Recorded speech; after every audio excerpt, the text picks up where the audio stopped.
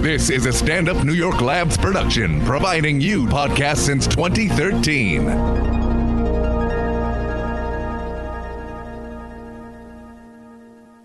When I go to Sacramento, I will pump up Sacramento.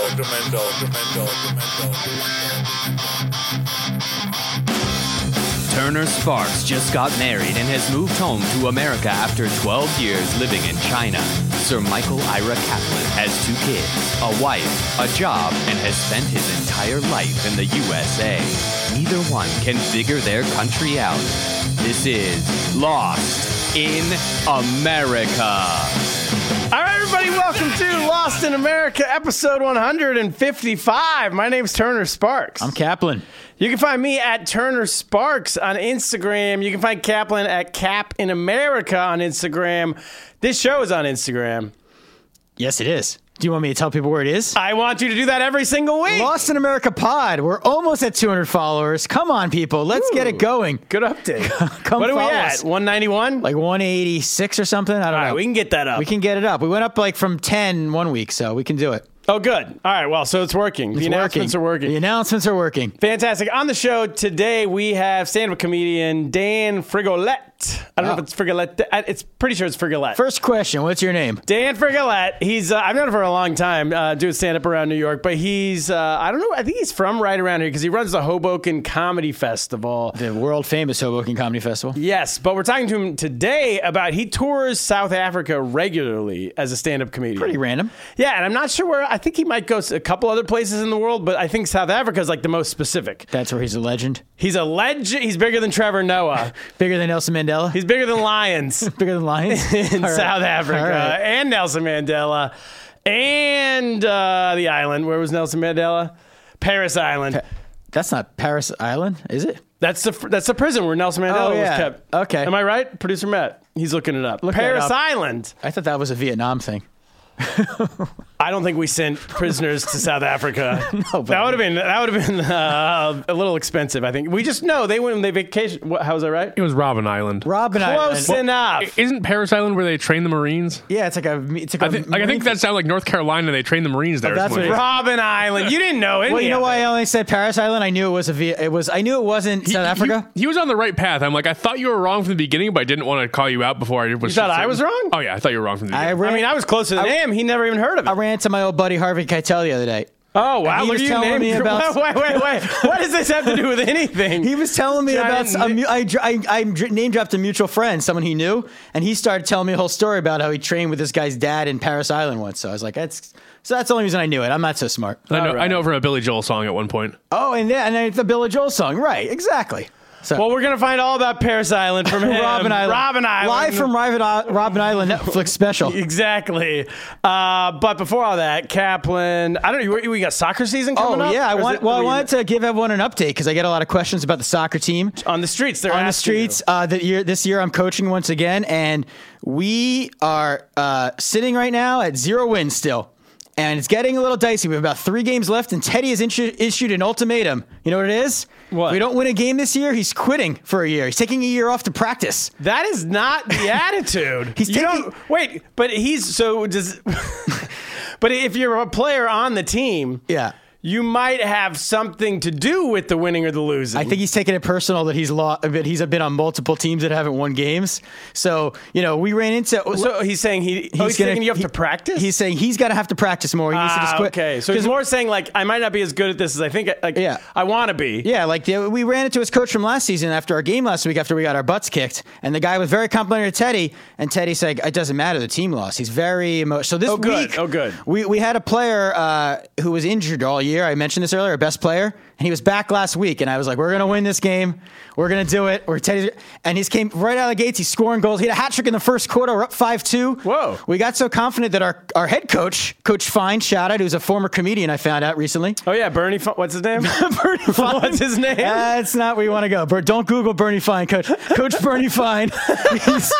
This is Coach Daniel Fine. Any relation? No, I don't know actually, but he did the right thing, the honorable thing. He took our best player out for the third quarter, and it was a real meltdown. Why? Because you're supposed to play all the kids equally, and but you haven't won a game in 5 years or however long. Right, but also the other thing, the kid's mom said to us, "Oh, he's not supposed to play yet. The doctor said he could practice, but he shouldn't play in games yet. He hasn't been cleared because he hasn't been cleared. But he really wanted to play, so basically we're under orders to keep him from like crashing anything." What's wrong with this kid? So the kid plays hard. He's running around. He's falling left and right.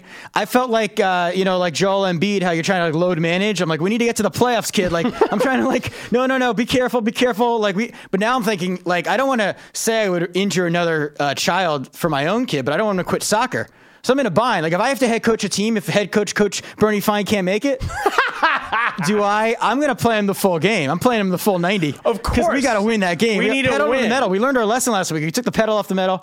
Teddy wasn't in that quarter either, so maybe it was actually Teddy is the reason we gave up the lead. But that's the I don't update. want to point fingers, but Teddy, is this his third season or second season?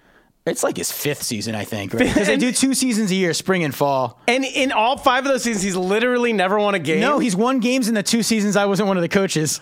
Oh, so it's your fault. It's really my fault. Well, why don't you just, instead of him quitting, you quit? I tried to quit. That's a selfish move by you. You decided I'll keep coaching and make my son quit? Yeah, and I'm not. I really been. This was the first game where I really tried to be active in coaching because I thought we were going to win. We were up 5-2. The second half, I was given like a pep talk to everyone. So you only coach when you're already winning? And my bandwagon coaching really goes the opposite way because they just like the third quarter was like we got run out of the huddle. Like the other team came out all fired up. We can't lose to this team that never wins. They just blitzed us with. So we have practice tonight. You know what we're going to work on? What? I'm going in there. I'm like, screw all the fundamentals. This is the basic thing with 7-year-old soccer. Apparently they don't know fundamentals anyway. There's some tricks. It's all about throw-ins and goal kicks. Because our team, every time we do a goal kick, we just kick it like centered, and these other kids just steal it, and you're right in front of the goal. It's actually same when we throw the ball in. We throw the ball in like into the center of the field, and then they steal it and go down the other way and score. I'm just gonna say throw the ball out of bounds. Just throw it down the sidelines. If it goes out of bounds, don't worry about it. They get the ball back because these teams nobody can build a drive or anything. You just can't give them the ball right in front of the goal. That's the key. Wait. Yeah, but you throw it in front of their. When you do a goal kick, you're doing it in front of your own goal. And theoretically, you boot it really far or you pass it to an open teammate and they go with it. Yeah.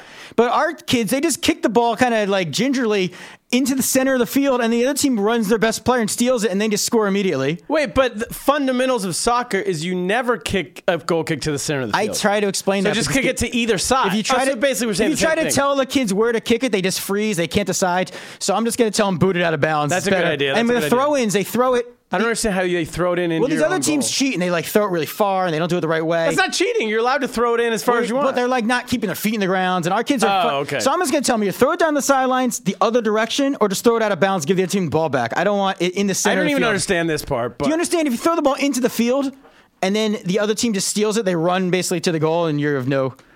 Team. You can play defense. Well, that's real coaching. I can't get that's next week's lesson. All right. Well, I suggest you quit. All right. And so the team can start winning some games. All right. That's the settler. Let's get to Lost in America. Wait. No, we have a Patreon. All right. Let's not forget them. Yeah. If you guys want to hear an extra episode of this podcast every single week, speaking of them, that means us. We have every Thursday we put a wrap-up show out about this. After this podcast, you get a half an hour of just me and Kaplan. Sometimes we let producer Matt talk. Sometimes we have surprise guests we just throw in. He's there. on his best behavior. He gets to talk a little bit. So find out what's going on you in get his that. It's go to lostinamericapod.com, click the Patreon banner. It'll take you there. It's for $5 a month. You get an extra episode a week. Pretty good deal. Pretty great deal. Pretty great deal. All right, let's get to Lost in America. Play the music.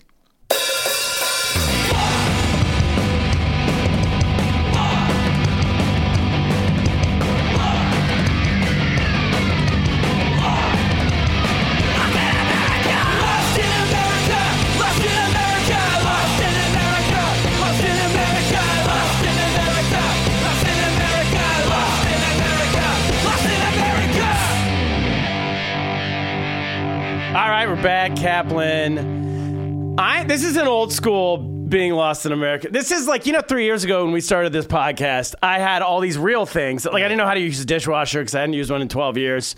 I didn't know I didn't know how to go to the bank and get a credit card. I didn't know how to stand in line at the bank. I was in wrong lines. Everyone was yelling at me. Yeah. This is like when a band plays a single, comes back to the roots. You're coming back to your roots today? I'm going back to my roots today because this is a genuine thing that I probably should have figured out, I don't know, 20 years ago, at minimum 3 years ago, and I figured out last week. So here's what happened. I was I'll tell as quick as I can, but the last year or so, I have this like United Mileage Plus credit card, right? And that's supposed to mean you get a free bag check every time you go to the airport. On United, right? So I realized like 2 weeks ago that I've used United like 4 or 5 times over the past year. They've never been giving me this. They keep charging me for the bag. I see it on my credit card statement when I go back through it, but it never totally clicked. So I called them last week and I was like, hey, I looked up how many times. It was 4 times in 2019. It's like so I called them and I was like, hey, I want my $120 back. $120. All right. So I'm like, I want my money back. You guys have been charging me. I have this credit card. And the guy's like, oh, yeah, sorry about that. No problem. Let me look it up. He looks it up. He goes, give me your Mileage Plus number, which is like your number attached to the card. Frequent flyer number. He's like, give me the number. So I give him the number. And he's like, oh, that's interesting. This number, you have an account, but it's not attached to a credit card. Are you sure you have a United Mileage Plus credit card? I'm like, yeah, I'm looking at it right now. He's like, I don't think so. Well, this card is not attached to a number. The card that was attached to the number went away in 2013. So your number hasn't been attached to a card since 2013. But the credit card has the number on it? Yeah, I didn't know that. Oh. So he's like, but my number was real, And so I'm like, what's going on? He's like, I don't know, your number. I mean, it's a real United Mileage Plus. You sure you don't have another number? I'm like, I don't think I have another number. I know of no other number I would have. He's like, well, get out your credit card, turn it over, look at the number on the bottom of the bag. He goes, what does that say? And I'm like, oh. So you're reading a number that you just had in your... It was from some old credit card that I discontinued like 7 years ago. Oh my God. But they didn't discontinue the number. They just discontinued the credit card. You know what I'm saying? Right. So that means that I've been manually giving them this number for the past 7 years every time I fly. So there has been miles accruing, but every time I swipe it to buy things, it's going to a different account that I didn't know existed. Goodness. Yeah. So he's like, read me that number that's on the back of your card. So I read him that number. He's like, all right, let me look it up real quick. So he looks it up. He goes, all right, so this is attached to your credit card. You should have been giving him this number for the past year. That's how you would have got all those free bags. Plus, you have 263,000 miles. Holy crap. Built up on that credit card because you've been swiping it since 2013. You've never once used it. Do you have an account online where you check your miles and look to use them? Yeah, but I've been looking at the wrong one. Oh. I've been looking at this one that was discontinued in 2013. So you never noticed that you're not getting new miles? No. I didn't know how that part worked. That's what I'm saying. This is an old school Lost in America. I literally didn't know. Lost in America is the world. Lost in the world. I just believe. I was like, well, I don't know. I know that it's, in theory, every time I use it, I'm supposed to get miles. I never accrue. I checked it like twice a year, not enough to really keep tabs on if I was actually getting miles or not, So now I have 263,000 Yeah, every time miles. you fly to China, that's a lot of miles. Not only that, but they linked it with the old out-of-date one, so now it's like up to 270 now. So where should I go? You go anywhere. Go around the world. I can go around 70,000 miles. Like, so my wife, and I can go anywhere. I think she wants to go to England, to go back to London, and then go to Leeds, where she went to college. To get homecoming. But literally, I think I looked it up. We can each go for 50,000 miles to England and back. So that's 100K. Yeah. I mean, I just looked up random dates. So then we still haven't. We can do that twice. You do that twice. You can go to. How much is China? Did you look that up? Or no? I don't know. We'll probably do that. Yeah, there you go. So we should. Well, listeners should contribute. Patreon. You should let the Patreon people decide where you're going to go. Our Patreon listeners now, write in. They have our email address. They have the super secret email address that only they have access to. So write in where we should go. Speaking of Patreon, Kaplan, we have... So also our Patreon listeners can send us news stories through the direct email, and they can send us any hate mail, any corrections, any lies. We have lies. We were telling lies apparently a couple weeks ago on the podcast. We have a correction from one of our listeners. Should we play the lies music? Play the lies music. Producer Matt, play the music. Lies, lies, lies, lies, lies, lies, lies, lies, lies, lies, lies, lies, lies, lies. All right, we're back. Kaplan, remember the the episode where I went to New Mexico for a week and I was an expert on fracking? A real expert. I believed you as an expert. I can't believe you might have made some errors. I believe me too. So anyway, this is from Gary Sparks, who's a Patreon subscriber and a dad.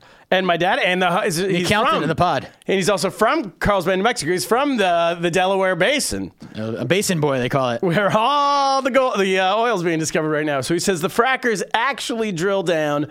Oh, so this is explaining fracking. It's hard to explain what it actually means. No one knows what it means.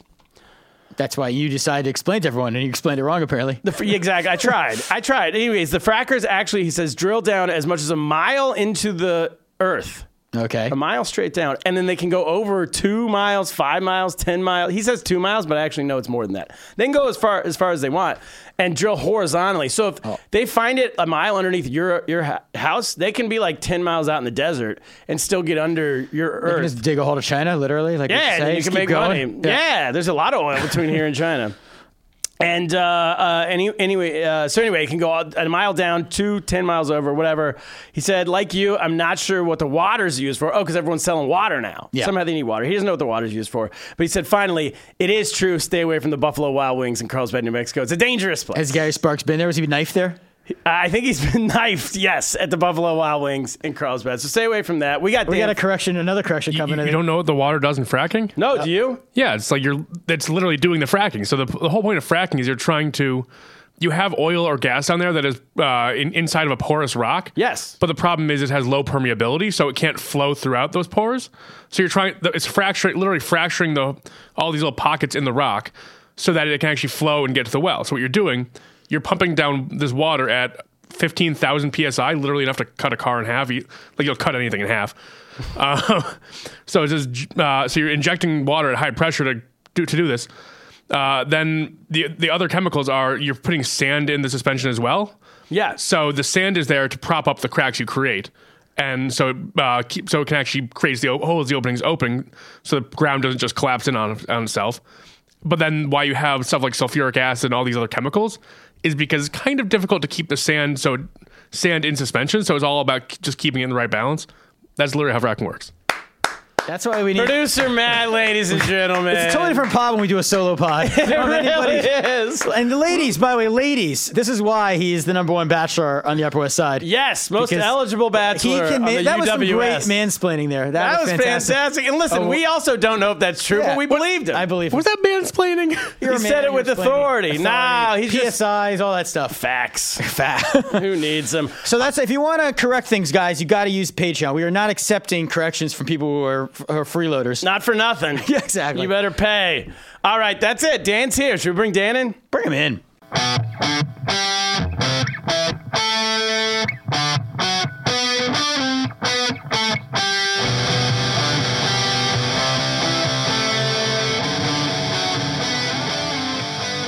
All right, we're back with our guest, Dan Frigolette. Hey. Welcome to the show. But wait, before we...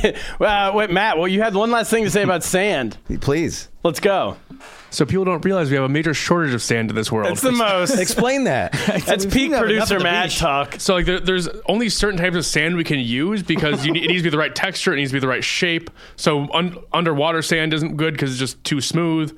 A lot of desert sand is useless, and sand is the most common construction material in the world. So fracking sand it's bad for I know that they were telling me this. You can tell me if I'm wrong. They said it has to come from like the beach in Michigan specifically. Oh, yeah? Michigan sand? Yeah, and so everyone in Michigan is making money hand over Selling fist. dirt? They're selling dirt to New Mexico. New Mexico's selling water to like Halliburton, and Halliburton's slamming the water into the ground and making gajillions. Everybody's making money hand over fist. And the Buffalo Wild Wings is making a lot of money too. And everyone's getting knifed. Reinvesting, trickle downing into the Buffalo Wild Wings. And the doctors make tons of money when the people come in sick from fracking chemicals.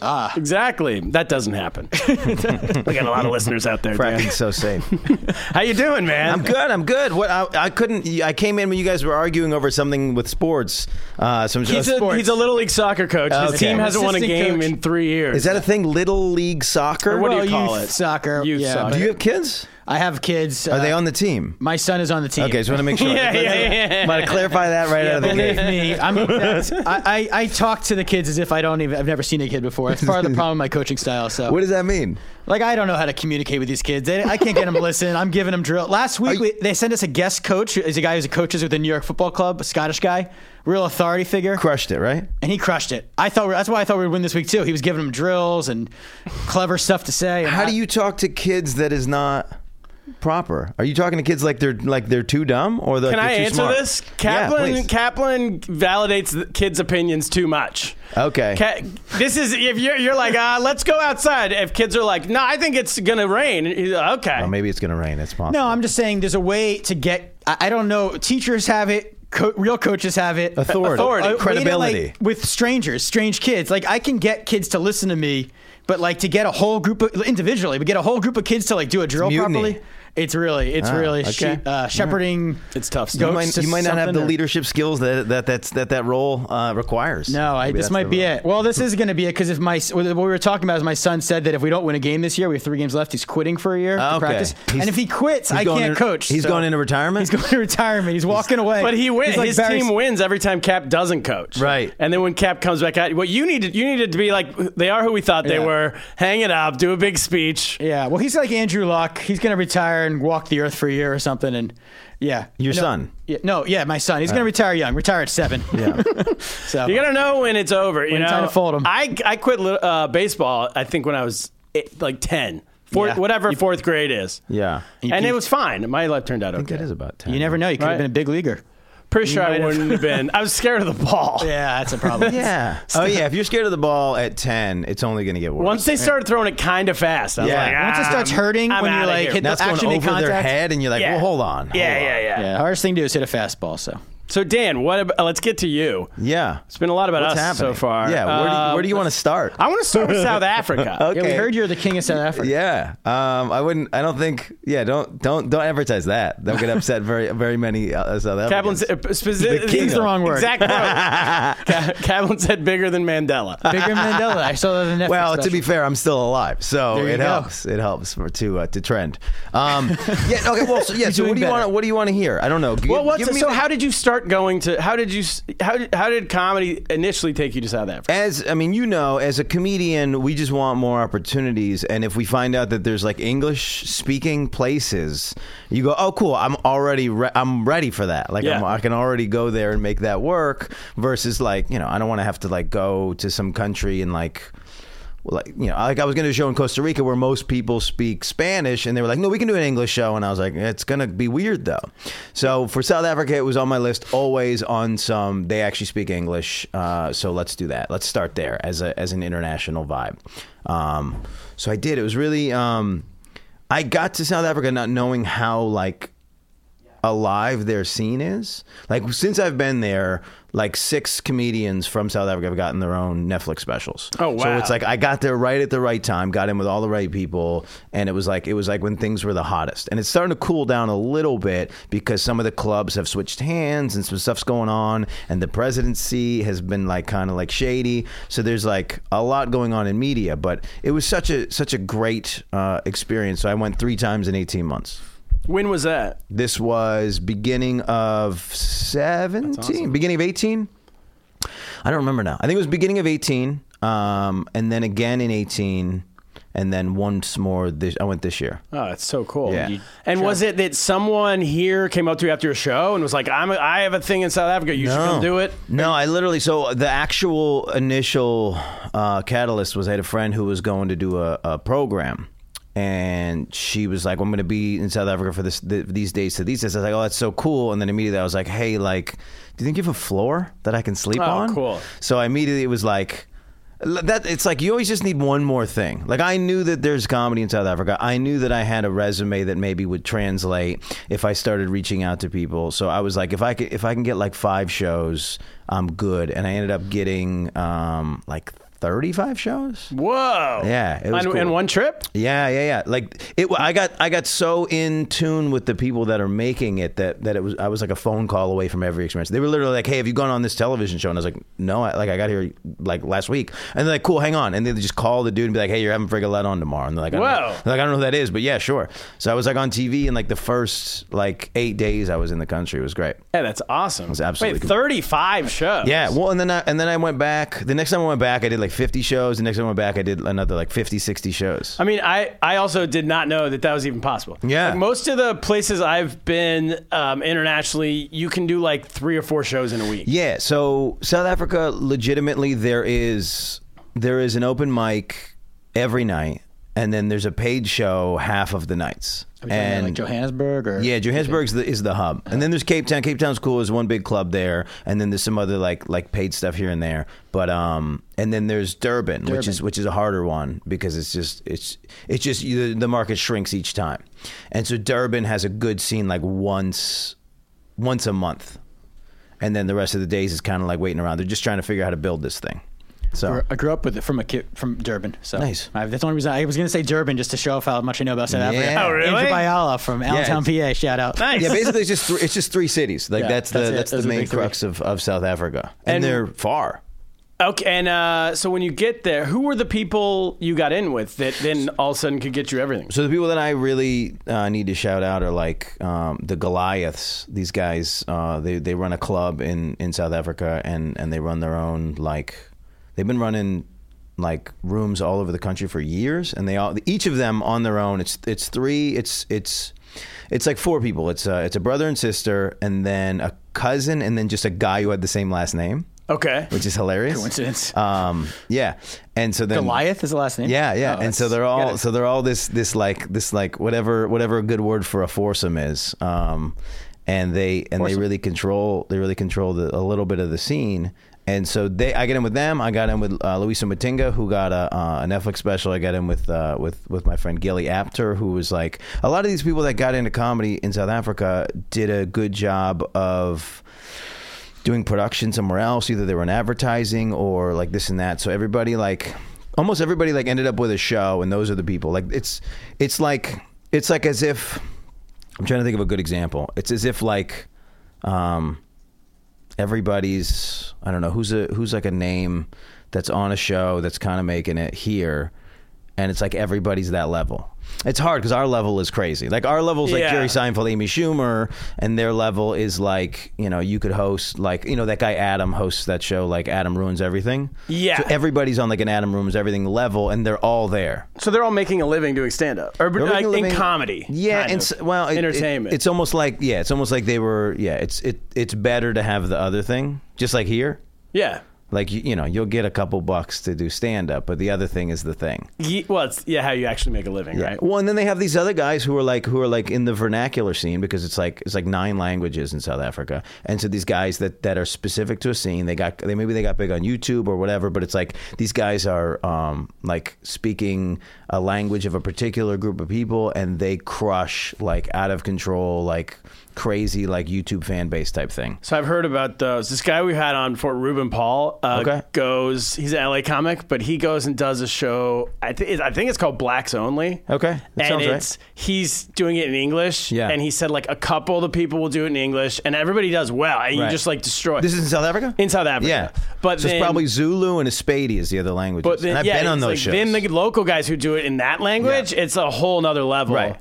Right. And then he's like, well, yeah. It's just like here. It's just like if you get in, and I hate that we call it the urban scene, but if you get in the urban scene, the crowd reaction is so much crazier. I mean, the vibe of like what we tried to create with this like Live at the Apollo thing, where like you start talking, you get booed off, where people go nuts and they're like high fiving each other and like jumping through plate glass windows. That's the vibe that you feel when you play those types of scenes. Plate glass windows. We need to go for that vibe. We need to be a podcast. We need to get our podcast to that level. Where people are listening and just talking themselves out windows. Yes. That's the goal every week. I don't think as long as they pay $5 and join our Patreon. Yeah, I don't think the medium is capable of that. I don't think. I really don't. Wow. So what's so cool about South Africa is that it, as you said, it's in English because there's not a lot of like England has a scene, the United States, Canada, Australia. They're already pretty well developed. Yeah. Well, then you know about the Asian scene, right? And the Asian scene is good, but it's.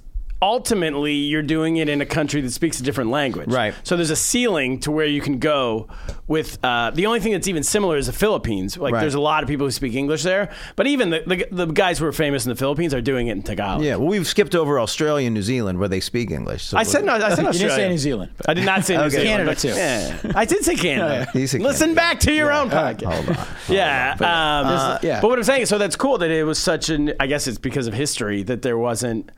Well, no, there were comedians pre-apartheid. No, there really weren't because there's no free speech, right? So it's like there were comedians who were doing it literally illegally. And so you meet these guys. You meet these guys who are like, 40, 50 years old, and they're crushers because they this is what's wrong with comedy is like there will always be a comedian still trying to do comedy when it's illegal. That's how fun comedy is. That's how great comedy is. You're looking at one. Yeah, you're doing illegal comedy? I did it for 6 years. Oh, I didn't know that. Wait, it was illegal in China when you were doing it? It's illegal to this day. Oh, I didn't know that. Yeah. I've been like hitting you up for like context. I didn't know it was illegal to go do comedy.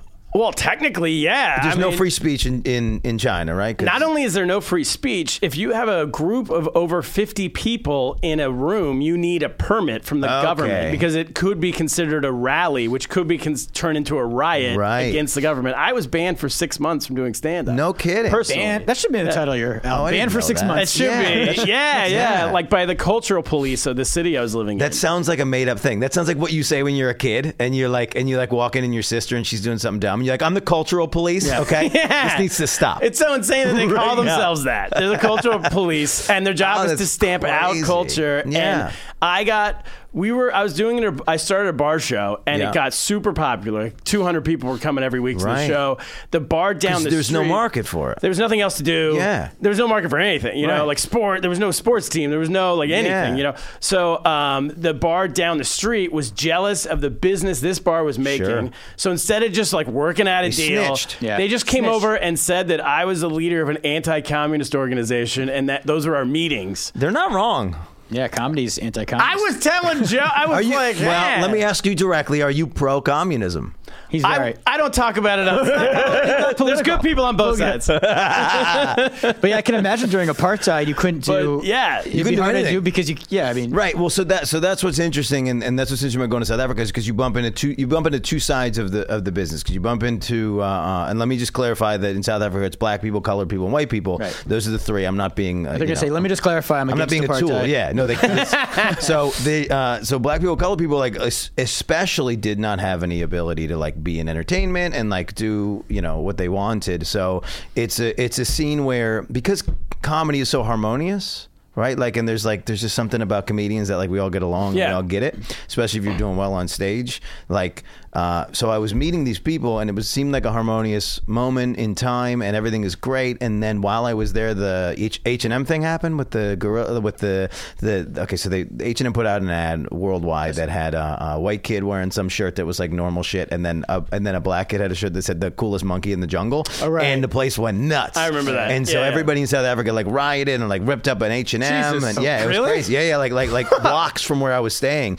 So it was like that weird balance of like, look, everything's cool, but like don't do some dumb shit. Yeah, like, or the crowds, I mean, the crowd's mixed or demographic. Yeah, well, so what happens is, it's just like here, right? It's like a particular bar or a particular neighborhood has a vibe. So whatever you're playing is a different type of crowd. So like I played the Zulu crowds and tried to have that experience. And I played a casino where I was the only English speaker. They were speaking Espanol, and then I did a club that's like in the ritzy part of town, and it's all white people. And it's the same everywhere you go. It's like white people are the worst audience members because they're just the most like conservative about everything. Even in South Africa. Well, South Africa, I would imagine. I guess especially, there's more issues at play. Like real recent history. Yeah. Well, you know what I didn't realize right off the bat, and it took me almost until the third trip to really process it. I talk a lot about relationships, and some of it's about sex, some of it's just about relationships in general. But that would start to be like a touchy moment, and I didn't figure out till later that like I can swear, right? Yeah. Like in South Africa, like for the longest time, you couldn't fuck who you wanted to fuck because it was like because of apartheid, you couldn't just fuck somebody of a different race. So there is that feeling. I feel it. We start talking about relationships. They start to like it's like when you mention a president here, they're just like, well, hold on, is he going to say Trump directly? Yeah. And they're like, what's he going to talk about relationships? And so all of the triggers are like so they tighten firing. Up. Yeah. So all the triggers are firing, and you're just talking about marriage. But it's like, I mean, Trevor Noah, he's got the thing about Born a Crime. Yeah.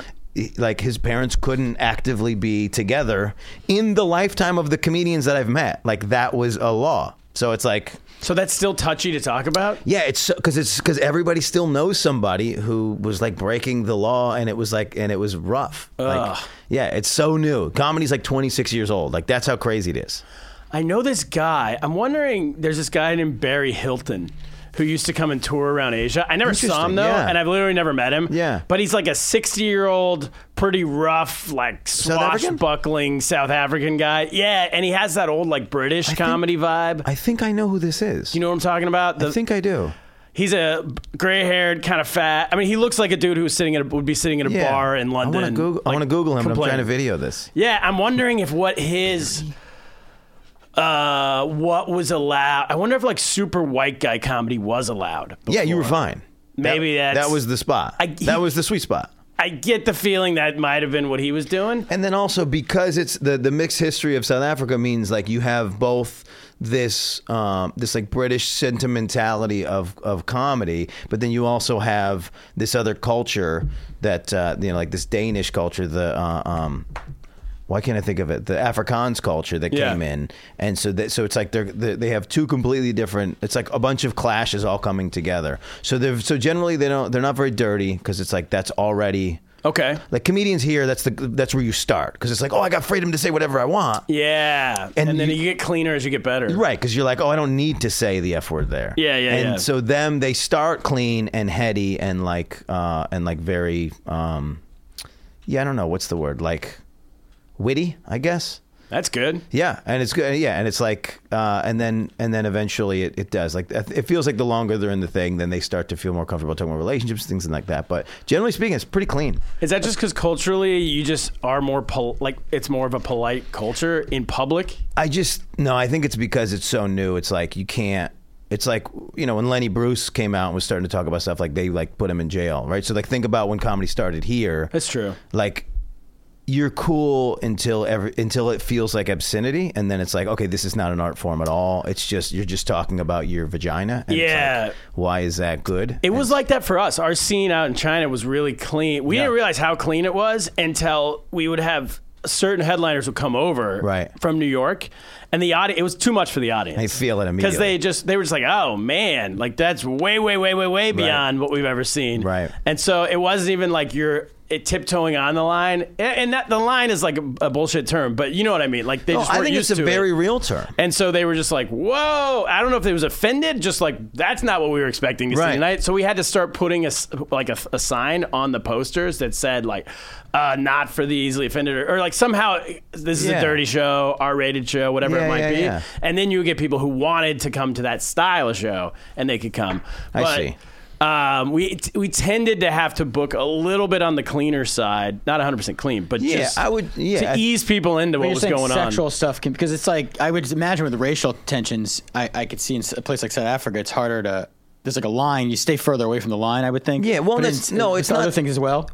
If we're talking about this imaginary line, as a comedian, you feel the line in the moment. Yeah. Mm-hmm. So you do the one that leads into the because it's like every joke has its arc. So you do the stuff that leads into it, and if they start to freeze up, you get out of it. Yeah. You don't go right for it. So it took me till the third trip to really know specifically what ones I wanted to do and how far and how I want to amend them. That's cool to know that, though. Yeah, going back. Yeah, it's that many clubs, I guess. Yeah, and then finally, like the first time I went, it was like high stakes because it was like, I don't know if any of this is going to work, and I worked really hard, and I almost did better the first round because it was like, I was assuming everything was going to maybe go weird, so I was like really tight with everything. And second trip, I loosened up a little bit, and then it was almost like. That was probably where I did the worst because I was like, I had a little bit of confidence, so I went like a little further.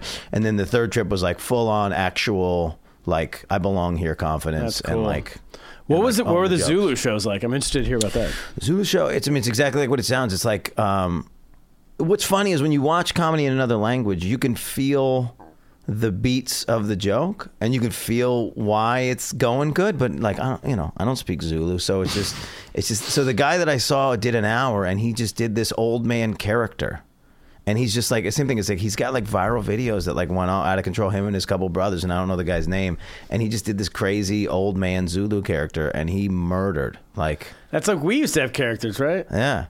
Did you perform on that? I was on that show. Yeah, I went. They put me in the worst possible spot. So here's what kept happening when they put me on those type of shows. They would have the host go up, do the whole open in another language, and then just give me like, this guy's from New York. Oh yeah. Right on. Like not even adjusted. So like by the time they figured out the pace of English.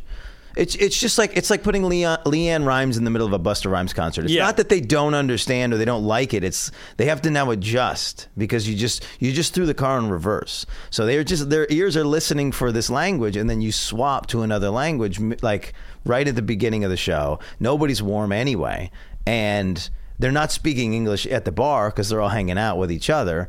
And so it was like, and the other thing, as a comedian, you're a good a major advantage of having a host go on before you is that you can see how they are dealing with the room. Sure. And you can hear what's going on. You can read the room. Right. You can even come up armed with like riffs right off the bat that ingratiate you to the audience by what they're saying. And if you don't understand anything that's being said, you're just going up 100% blind. Yeah, it's cold. The show starts over when you go on, and and then those are shorter sets. So it's like 8-10 minutes. So it's like I would have them at minute 8, and then I'd be done. So it's cool to say for the rest of your life, though, that you performed on a Zulu show. It's fine. And I made some good friends at those shows because it would be, it's like when the audience isn't ready for what's happening, but somebody individually is having a good time, but they can't have the type of good time that they feel like they should because it feels like even the room's against them as an audience. Yeah, an audience is an organism. So like the bigger the audience reaction gets, the more you can personally enjoy it. So I had people that came up afterwards and like, I really like your set, whatever, and like would like apologize. And I was like, no, I get it. Like I get why they didn't understand what was. And also a lot of times, this happened more than once. They introduced me as an Afrikaans guy as like a joke.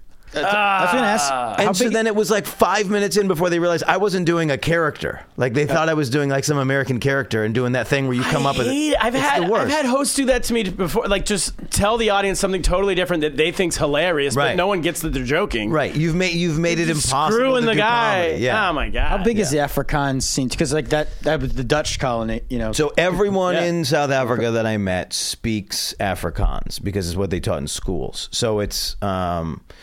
So it's just part of So but like to be an Afrikaans guy is to have like literally like the accent of the oppressor. Like it's worse. Yeah, the levels of languages that's worse than it's English. Brutal. Yeah, so it's like they introduced me as an Afrikaans guy, and then I'm ambiguous as it is. So like I can like look at me in any country, and they're kind of like. Yeah, he could fit in. He could be from here, except maybe Asia, but like generally, like he could be from here, and I have that vibe. So then if you like torpedo me and go, this guy's Afrikaans, everybody's confused, and then now they're just looking for me to like come back into my real character. It was awful. So how do they deal with real Afrikaans comedians? No, it's cool. They do great. They literally do because they know how to like get in and out of it. Yeah, and nobody's like blaming a 27-year-old dude for what happened. Afrikaans guilt. Do you know what I mean? Not a thing. but for sure it's a thing. But it's the same thing. Yeah, it's still called white guilt. Because even the people that are, again, it's like that's the main language that they teach in schools. So it's like everybody sort of has the Afrikaans accent to a level. Yeah. But you brushed. I mean, I bet you did you know much about South Africa before you went down there? Like the Boer War? Not a ton. But it's funny how fast you pick up on a culture. When you so you think you're going to go back? I would love to go back. Right now, it's like a little bit. It's a little bit odd money-wise there, and I feel like I've accomplished what I can accomplish up till this mark. So I'm in this weird holding space in my career where I feel like I've accomplished what I could accomplish on the road without having a name. I've accomplished what I could accomplish in South Africa right now. I'll always be welcome back. It's just a matter of how do I then extend to the next level. It's like... You said it. What changed about it in the last couple of years? It's just... because of government corruption and a bunch of other things, like money is tight across like even television. So it's like television shows aren't being made, like television shows are being dropped, like things that would extend my career are no longer available. They like doubled the number of clubs and then it halved right after that. So like the people that owned them decided that they could do better monetarily if they just own one club in a cheaper side of town. So it's there. So the next level for me is really to figure out how to get like corporates over there. And being an outsider, it's relatively impossible to like get known as a guy. But when I'm over there, I really I trend on a level that I don't trend in the U.S. And when I post my South African adjacent stuff, even here, when I see something's trending over there, I'll jump in the pile, I'll get involved, and then that stuff does really well on the internet. But what's fun about South Africa is like it actually, I have no fame whatsoever, but over there because you do three things, they feel like you're important. And it's cool. a nice fun thing. Yeah, fish. The opposite of New York City. Yeah, you can have all the things. Yeah, and then nobody cares. What I realized recently, finally, was so I go over there and then get shoved into the veteran pile because I've been doing comedy 12 years, and those people have been doing comedy 7-8 years. So like my 12-year shows on stage here. All the people that were up at the main comedy clubs, the big comedy clubs, the big name comedy clubs, that when I got here 12 years ago are still going on those clubs. So now they're still 12 years ahead of me. Yeah, there's no spots opening up because like fill in the blank name that we all know is still at the Comedy Cellar. He's still crushing. Been there for 35 years. And now he's got 30 years experience. It's like, how does a guy with 12 years compete with that guy? It's hard. I remember 10 years ago, it was like all of the most successful comedians in America were 40. And now it's all the exact same people, but they're 50. Right. It's like literally go down the list. It's all the same names. Yeah, it's incredible. No one's giving it up. Killing people off. Get out of the way. Well, they tried to Me Too everybody. It only worked with a couple people. Need more names. We need more people. I was going to ask you, I don't know your background. Did you go? Have you done the overseas thing? Oh no, I'm the what's the opposite of the overseas thing? Domestic thing. I traveled a little bit. Undersea. I know a little bit about South Africa only because I had a friend growing up, and then my girlfriend in college was South African. No shit. So I'd see her family, and then actually a friend. Oh, I remember her. Yeah, Nicole. Shout out. So I'll see if she still has any family in South Africa next time you're there. And then as a Jew, you just meet South Africans. My cousin's marrying a South African soon. So is that right? We're a lot of South African Jews. I was going to say. I wonder if there's a lot of South African Jewish comedians. I know my friend married into or his sister married into a family who owns the Atlantis Casino in the Bahamas. Right. And they also they're from South Africa. Wait, who is this? I've gotten to know. My friend's sister married into this family. That's great. I've gotten to know, and they also own casinos in South Africa. That's great. Yeah. I don't know which one. If there's other Atlantises in South Africa, or maybe they go by different names. Well, so many people have left South Africa that, they go all over, but then they're in the Bahamas. In the Bahamas, yeah. So do they go to? Yeah, is that a thing? The Bahamas. Well, that's because it's a rough time right now to talk about the Bahamas, isn't it? Isn't it just on the heels of? I have no idea. Is it okay down there? I don't know. I think casinos are.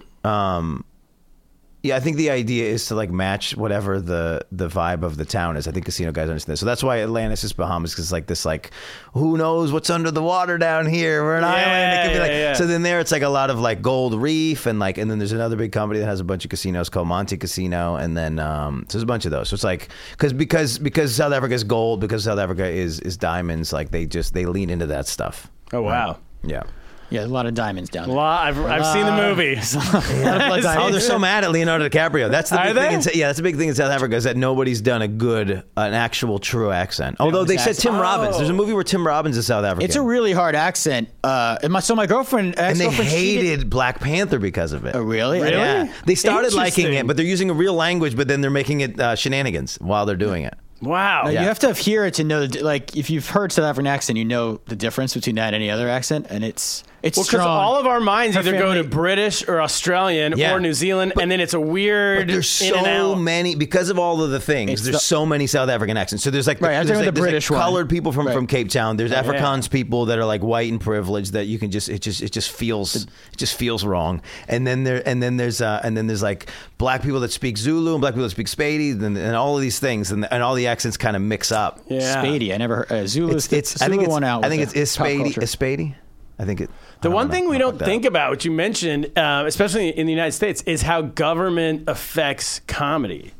Like you were saying that because of things that are happening with the government, stand-up scene is not what it was because TV, the same things like in Asia, certain Asian countries. I mean, in Malaysia, they banned excessive laughter a couple years ago. Wow. So you can only be a comedian if you kind of suck. Okay. Like if you're too good, they're like, why did they blame that? I don't know. I was there a few years ago when it happened. It was they like want to hurt the You feelings. can just step on your punchlines. It's fine. You can do the same jokes. Just step on your laughter punchlines. is fine, but not too much because it's like bad for the mind. I don't know. It was based off some like something religious. I have no idea. Wow. China, it's completely done. Stand up is over. I was debating. Laughter's fine. So I was debating. My podcast is I interview porn stars. So I was debating with a porn star whether or not laughter is good for the bedroom and whether or not like sex should be or could be funny. What'd they say? We didn't really. She was pretending as if you should be able to laugh while you're having sex, but then when I kept challenging her down the line, we never really found a spot where that's like I'll use, and you guys will probably use like comedy to bed a girl, but once you're in bed.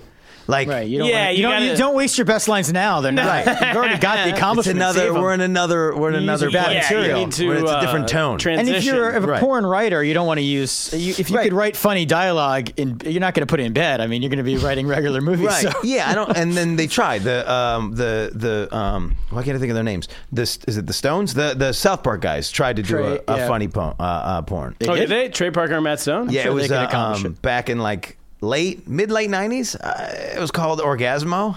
Oh, right. Yeah. That was like a movie it was like a comedy about guys trying to do porn or something like that. Yeah, I don't right? know. Yeah, it was not that it was unwatchable, but because of the things they were trying to do. It wasn't the best. I was a kid trying to spank it, and it wasn't. It wasn't. No, perfect. that wouldn't have been the one. It wasn't perfect. No, not for spanking. Dan, we're gonna get to the news. Before we do that, you just mentioned your podcast, but say it again, and then what else do you have to promote? Porn Stars Are People podcast. Check that out. It's on all the things. Comedy's Best Kept Secret tour is out there. We travel the country, travel the world, actually. And I don't know what else. What about are you still involved with the festival? Hoboken Comedy Festival just passed, so that's over. There's a Make Me Laugh Comedy Festival coming to Albany and a bunch of other cities in 2020. Did you go to Syracuse? I went to Syracuse University. Oh, so did I. What year? 2000. Nice. You're old. I am old. Yeah, you're significant. Old cat. Yeah, significant. That's funny. Yeah. What year were you? Yeah, it was 2005. Oh, all right. Yeah. There you go. There we go. Did you know Jeff Kaplan, my brother? No. Yeah. Oh, there you go. Party Cap. Mini Cap. Did you guys start the SAT program? Are you guys the Fortune family? Unfortunately not. I did have, my grandfather's name was Stanley Kaplan, but a different Stanley Kaplan. So that's why I'm working it for the Patreon money. Yeah, we wouldn't be blasting our Patreon if that's funny, Do I get to stay or you want me to leave? You stay. We got news stories for you. Play the music.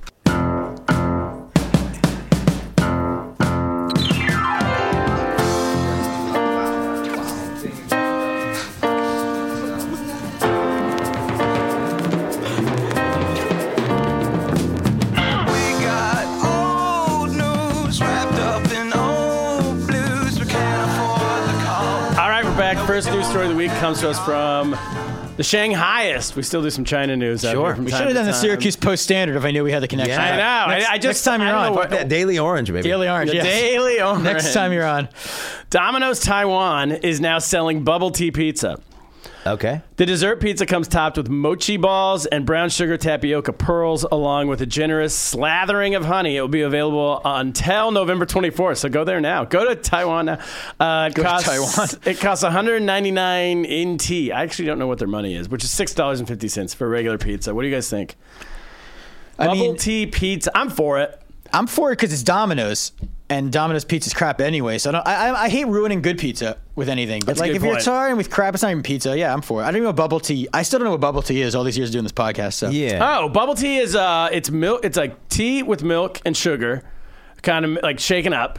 And it's hot tea with milk and sugar, and so it's sweet tea. Oh, it's supposed to be hot? Yeah, it's hot tea with milk and sugar, and they put tapioca balls in it. I've only ever had it cold. Really? Yeah. Oh yeah, no, it's supposed to be hot. I thought tapioca balls would like disintegrate. Well, that's what kind of makes it taste good. They get like gelatinous a little bit in the bottom. No shit. Yeah. I've only ever Otherwise had it would be hard, which is not, you can't chew it. It's supposed to be like, and then they shoot up the straw. They give you like a real fat straw and they shoot up the straw. Yeah, and it makes you feel a little bad about your masculinity. Yeah. Well, not me, but yeah. Odd. And it's supposed to be like a soft gummy bear. Yeah, it's texture. Fun. It is. It's fun. like eating tadpoles, exactly. I would say for the Domino's thing, I think we've stretched the line on what pizza is anyway. And Italians would say that whatever pizza is over here is not pizza anyway. So it really doesn't matter. Also, but it's like it's like a fast food place. Call it whatever you want. Call it a Mexican pizza. Call it a dessert like pizza. Like it doesn't matter. We know it's not a real thing. Yeah. And they've already Domino's here. What do we have? We have like the. Well, they have that. Is it Domino's a pizza where they put the cheese in the crust kind of thing? Yeah, but that's great. But it's great, but it's just that's American. That's making it even more unhealthy and more ridiculous. So this is. But Domino's here has those. They have like a churro type of thing, right? They take pizza dough, they wrap it in. It's like a cinnamon stick thing. Yeah, that's disgusting. And with like the jizzy like Cinnabon type. Sure.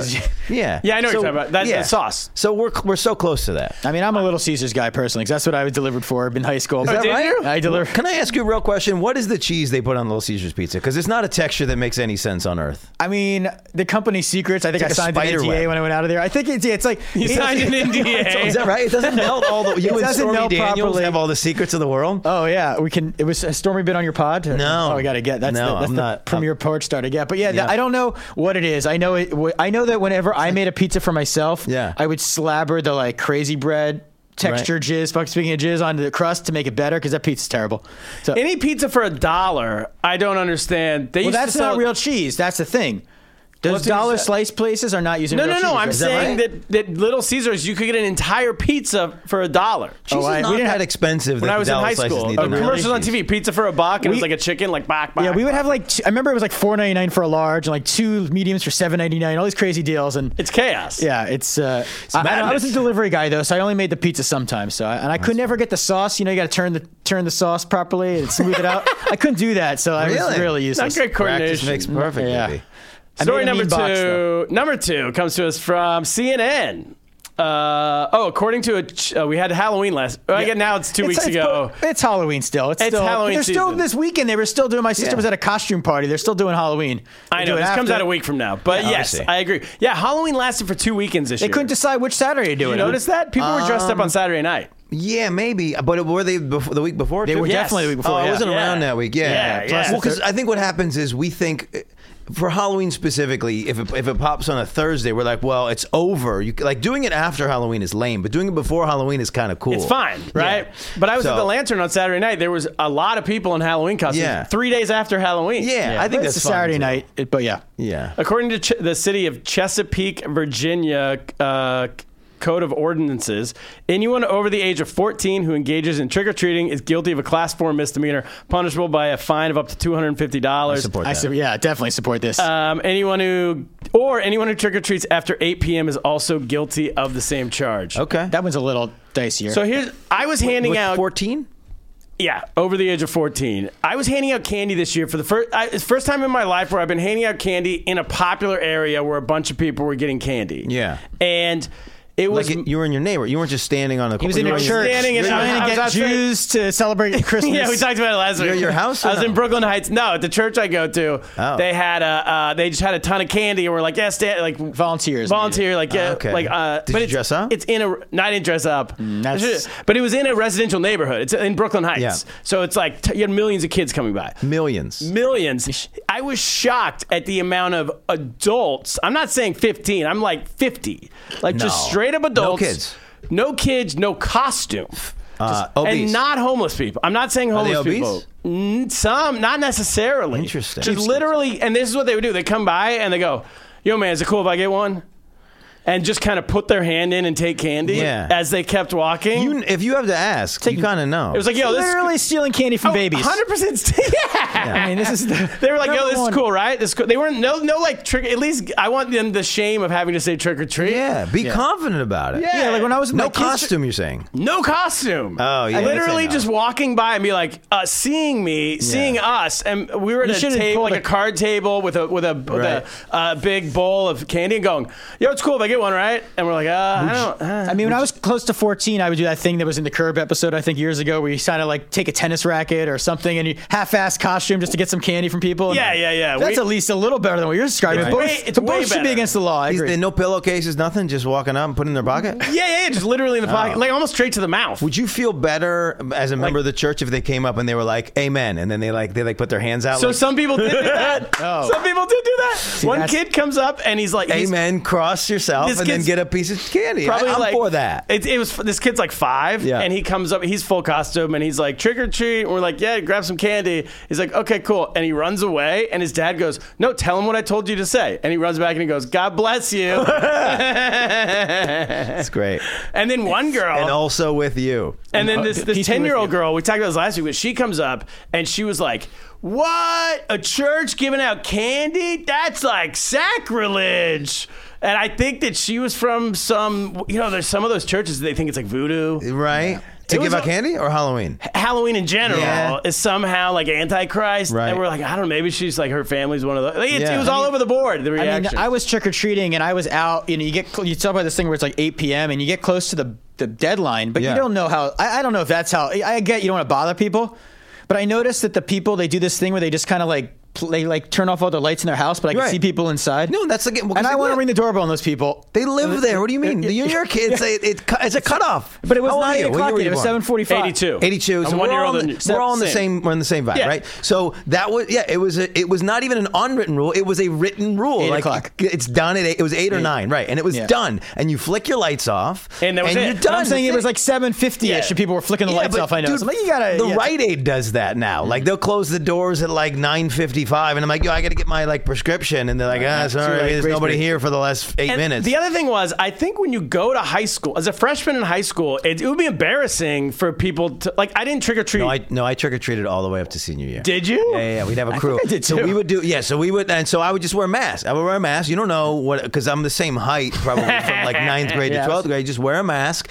do the thing, and just hold it out. And then our big thing was that because to feel like adults, we would also like, we lived in like the dumb suburbs, so we would like plan fights. So we would like trick or treat for a little bit, and then we'd go meet in the back of the neighborhood where there's no houses, and we would like have a fist fight. And then we would just put our masks back on, and then go back and trick or treat with the whole crew that was fighting. You're not supposed to be driving to the next house. Yeah, right. Everybody gets out of the pickup. Yeah, we walked. No, I would do that. We'd have trick or treating on Halloween, and then in my neighborhood, the trick or treating was on the Friday after Halloween. No matter what. And what. my buddies was on Halloween, so I'd go. Great. Oh, that's pretty it's good. Like John Lovelman's house. Yeah, I'd get double it up, and I did it. I think through senior year. Just take a tennis racket or a baseball. We're a football Eagles jersey. I love Halloween. This one kid who was amazing. I might have talked about this last week, but he was like he was probably 10. All of his friends had costumes. Yeah. 6 of them. He had no costume.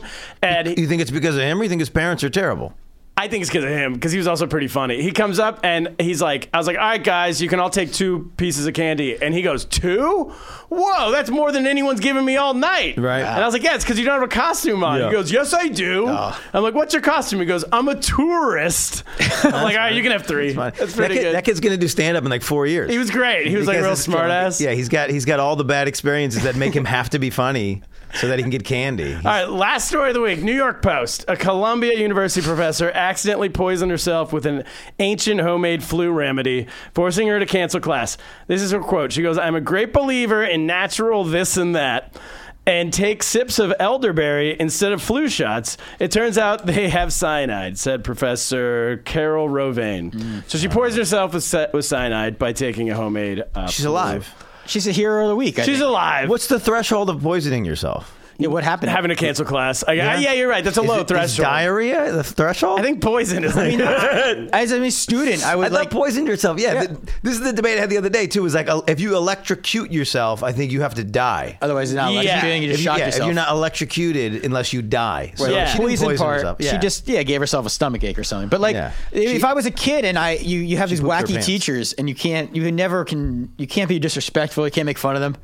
You know, but then you get this great moment where this crazy anti-vaccine teacher, I guess, probably gives herself a homemade flu. But she teaches at Columbia University. Yeah. There's a fun point in all of our lives as children when we realize that adults can be wrong. And it happens different for all of us. But I remember what happened for me, and it blew my mind because like it was something so clear. My uncle like thought that like this constellation was like the Little Dipper, and I was like. Oh, that's definitely not the Little Dipper. Yeah, and then him and his son, my cousin, they just started making fun of me, like aggressively, like, of course it's the Little Dipper. And like they were bringing it on me. And the whole time I'm like a little bit frustrated, but I'm also like, oh, I'm never going to trust anything this guy says ever You just again. knew they were wrong? Yeah, I knew they were wrong. I know what the Little Dipper is. And it wasn't it. And they were just ragging on me. They need producer Matt in their life. I liked that this person, after she used another homeopathic remedy to cure herself. To cure the cure? She used clay, bentonite clay, a mineral. And the other thing I want to bring up, so laxative, basically. She got it done. She did this like she cyanided herself for in lieu of a flu shot. Yeah, this is also a mind blowing thing for me coming back. The flu shots. Well, get the flu. If you're that, that'd be better than cyanide. Yeah. But also, the flu shot's free in America. Yeah, if you have any sort of like everywhere I see, it's like free flu shots. Yeah. Come get a free flu shot. I've never read the stipulations though. No, it's free. Do you get a flu shot? No. I don't get a flu shot. Do you get a flu shot? I don't take cyanide. I had a heart attack this year, so they keep telling me you have to have a flu shot. You have to have a flu shot. I tell you, I hadn't done one in a while. But oh, my God. Yeah. I'm Wait, so you had to get a flu shot? Because they were like, you don't want to get the flu. So, yeah. So I got a flu shot. So I go to the doctor a lot. It's hard to avoid the flu. Well, you go. Every doctor has the flu shot in their concoction somewhere. So right. It's the only thing. It's the only thing that Bernie Sanders. I don't know if he made it free or what happened, but he didn't make it free. If he wants to make all healthcare free, just be like more flu shot. Yeah, but then you should make. I don't know more he can suss out the details. Homeopathic remedies. What actually happens if you take cyanide? According to Shakespeare, it's not good, but I don't know. Producer Matt? He's not listening. I feel like he's Googling it. He's over there trying to find a date for tonight after his successful mansplaining to us earlier. He's got to be ready for next week when this episode drops. Preston the lady. He's going to put that clip up with the closed captioning and everything? He's really checked out. I'm researching cyanide. I told you he was. I can feel when somebody's Googling something. I used to have a roommate who didn't trust anything I said because I would say something and they'd be like, let me see what Google says. Yeah. Like you can tell how much people think that you're dumb based on how much they Google when what you're Google saying. came out, that was the worst for liars. Like it killed most of my conversations. That's funny. Yeah, it made it a lot harder to get laid. Yeah, you can't just make up a whole story about yourself. But no, Matt's got nothing. Still no answer. All right, we might have to save it for next week. I do, yeah. That's it. That's the podcast. Yeah. Dan Frigolette, thank you for doing the show. Thank you for having me. Cap. Oh, I'm tomorrow night. Come see me at the Throckmorton Theater in Mill Valley, California. Cap, what should we do? I'm going to say a public service announcement. Everyone, check your freaking flyer miles. Don't be like Turner. And now I'm going to get lost. All right, get lost. Yeah, I got. Time. Oh, is it done? We're done. Well, no, I thought we're going to wait for the. I thought we were waiting for the answer. Keep going. I thought we were waiting for the cyanide we'll answers. do a false stalling. It's got nothing. I was stalling for cyanide answers. I'm reading through a Wikipedia page. There's lots of vomiting and like there's different levels of exposure. It's like, it's different levels of exposure. Hear that? It's not an easy answer. All right, enough. Not an easy. That's not it. An easy answer. Great ending to this episode. Check out the Porn Social People podcast. Get lost.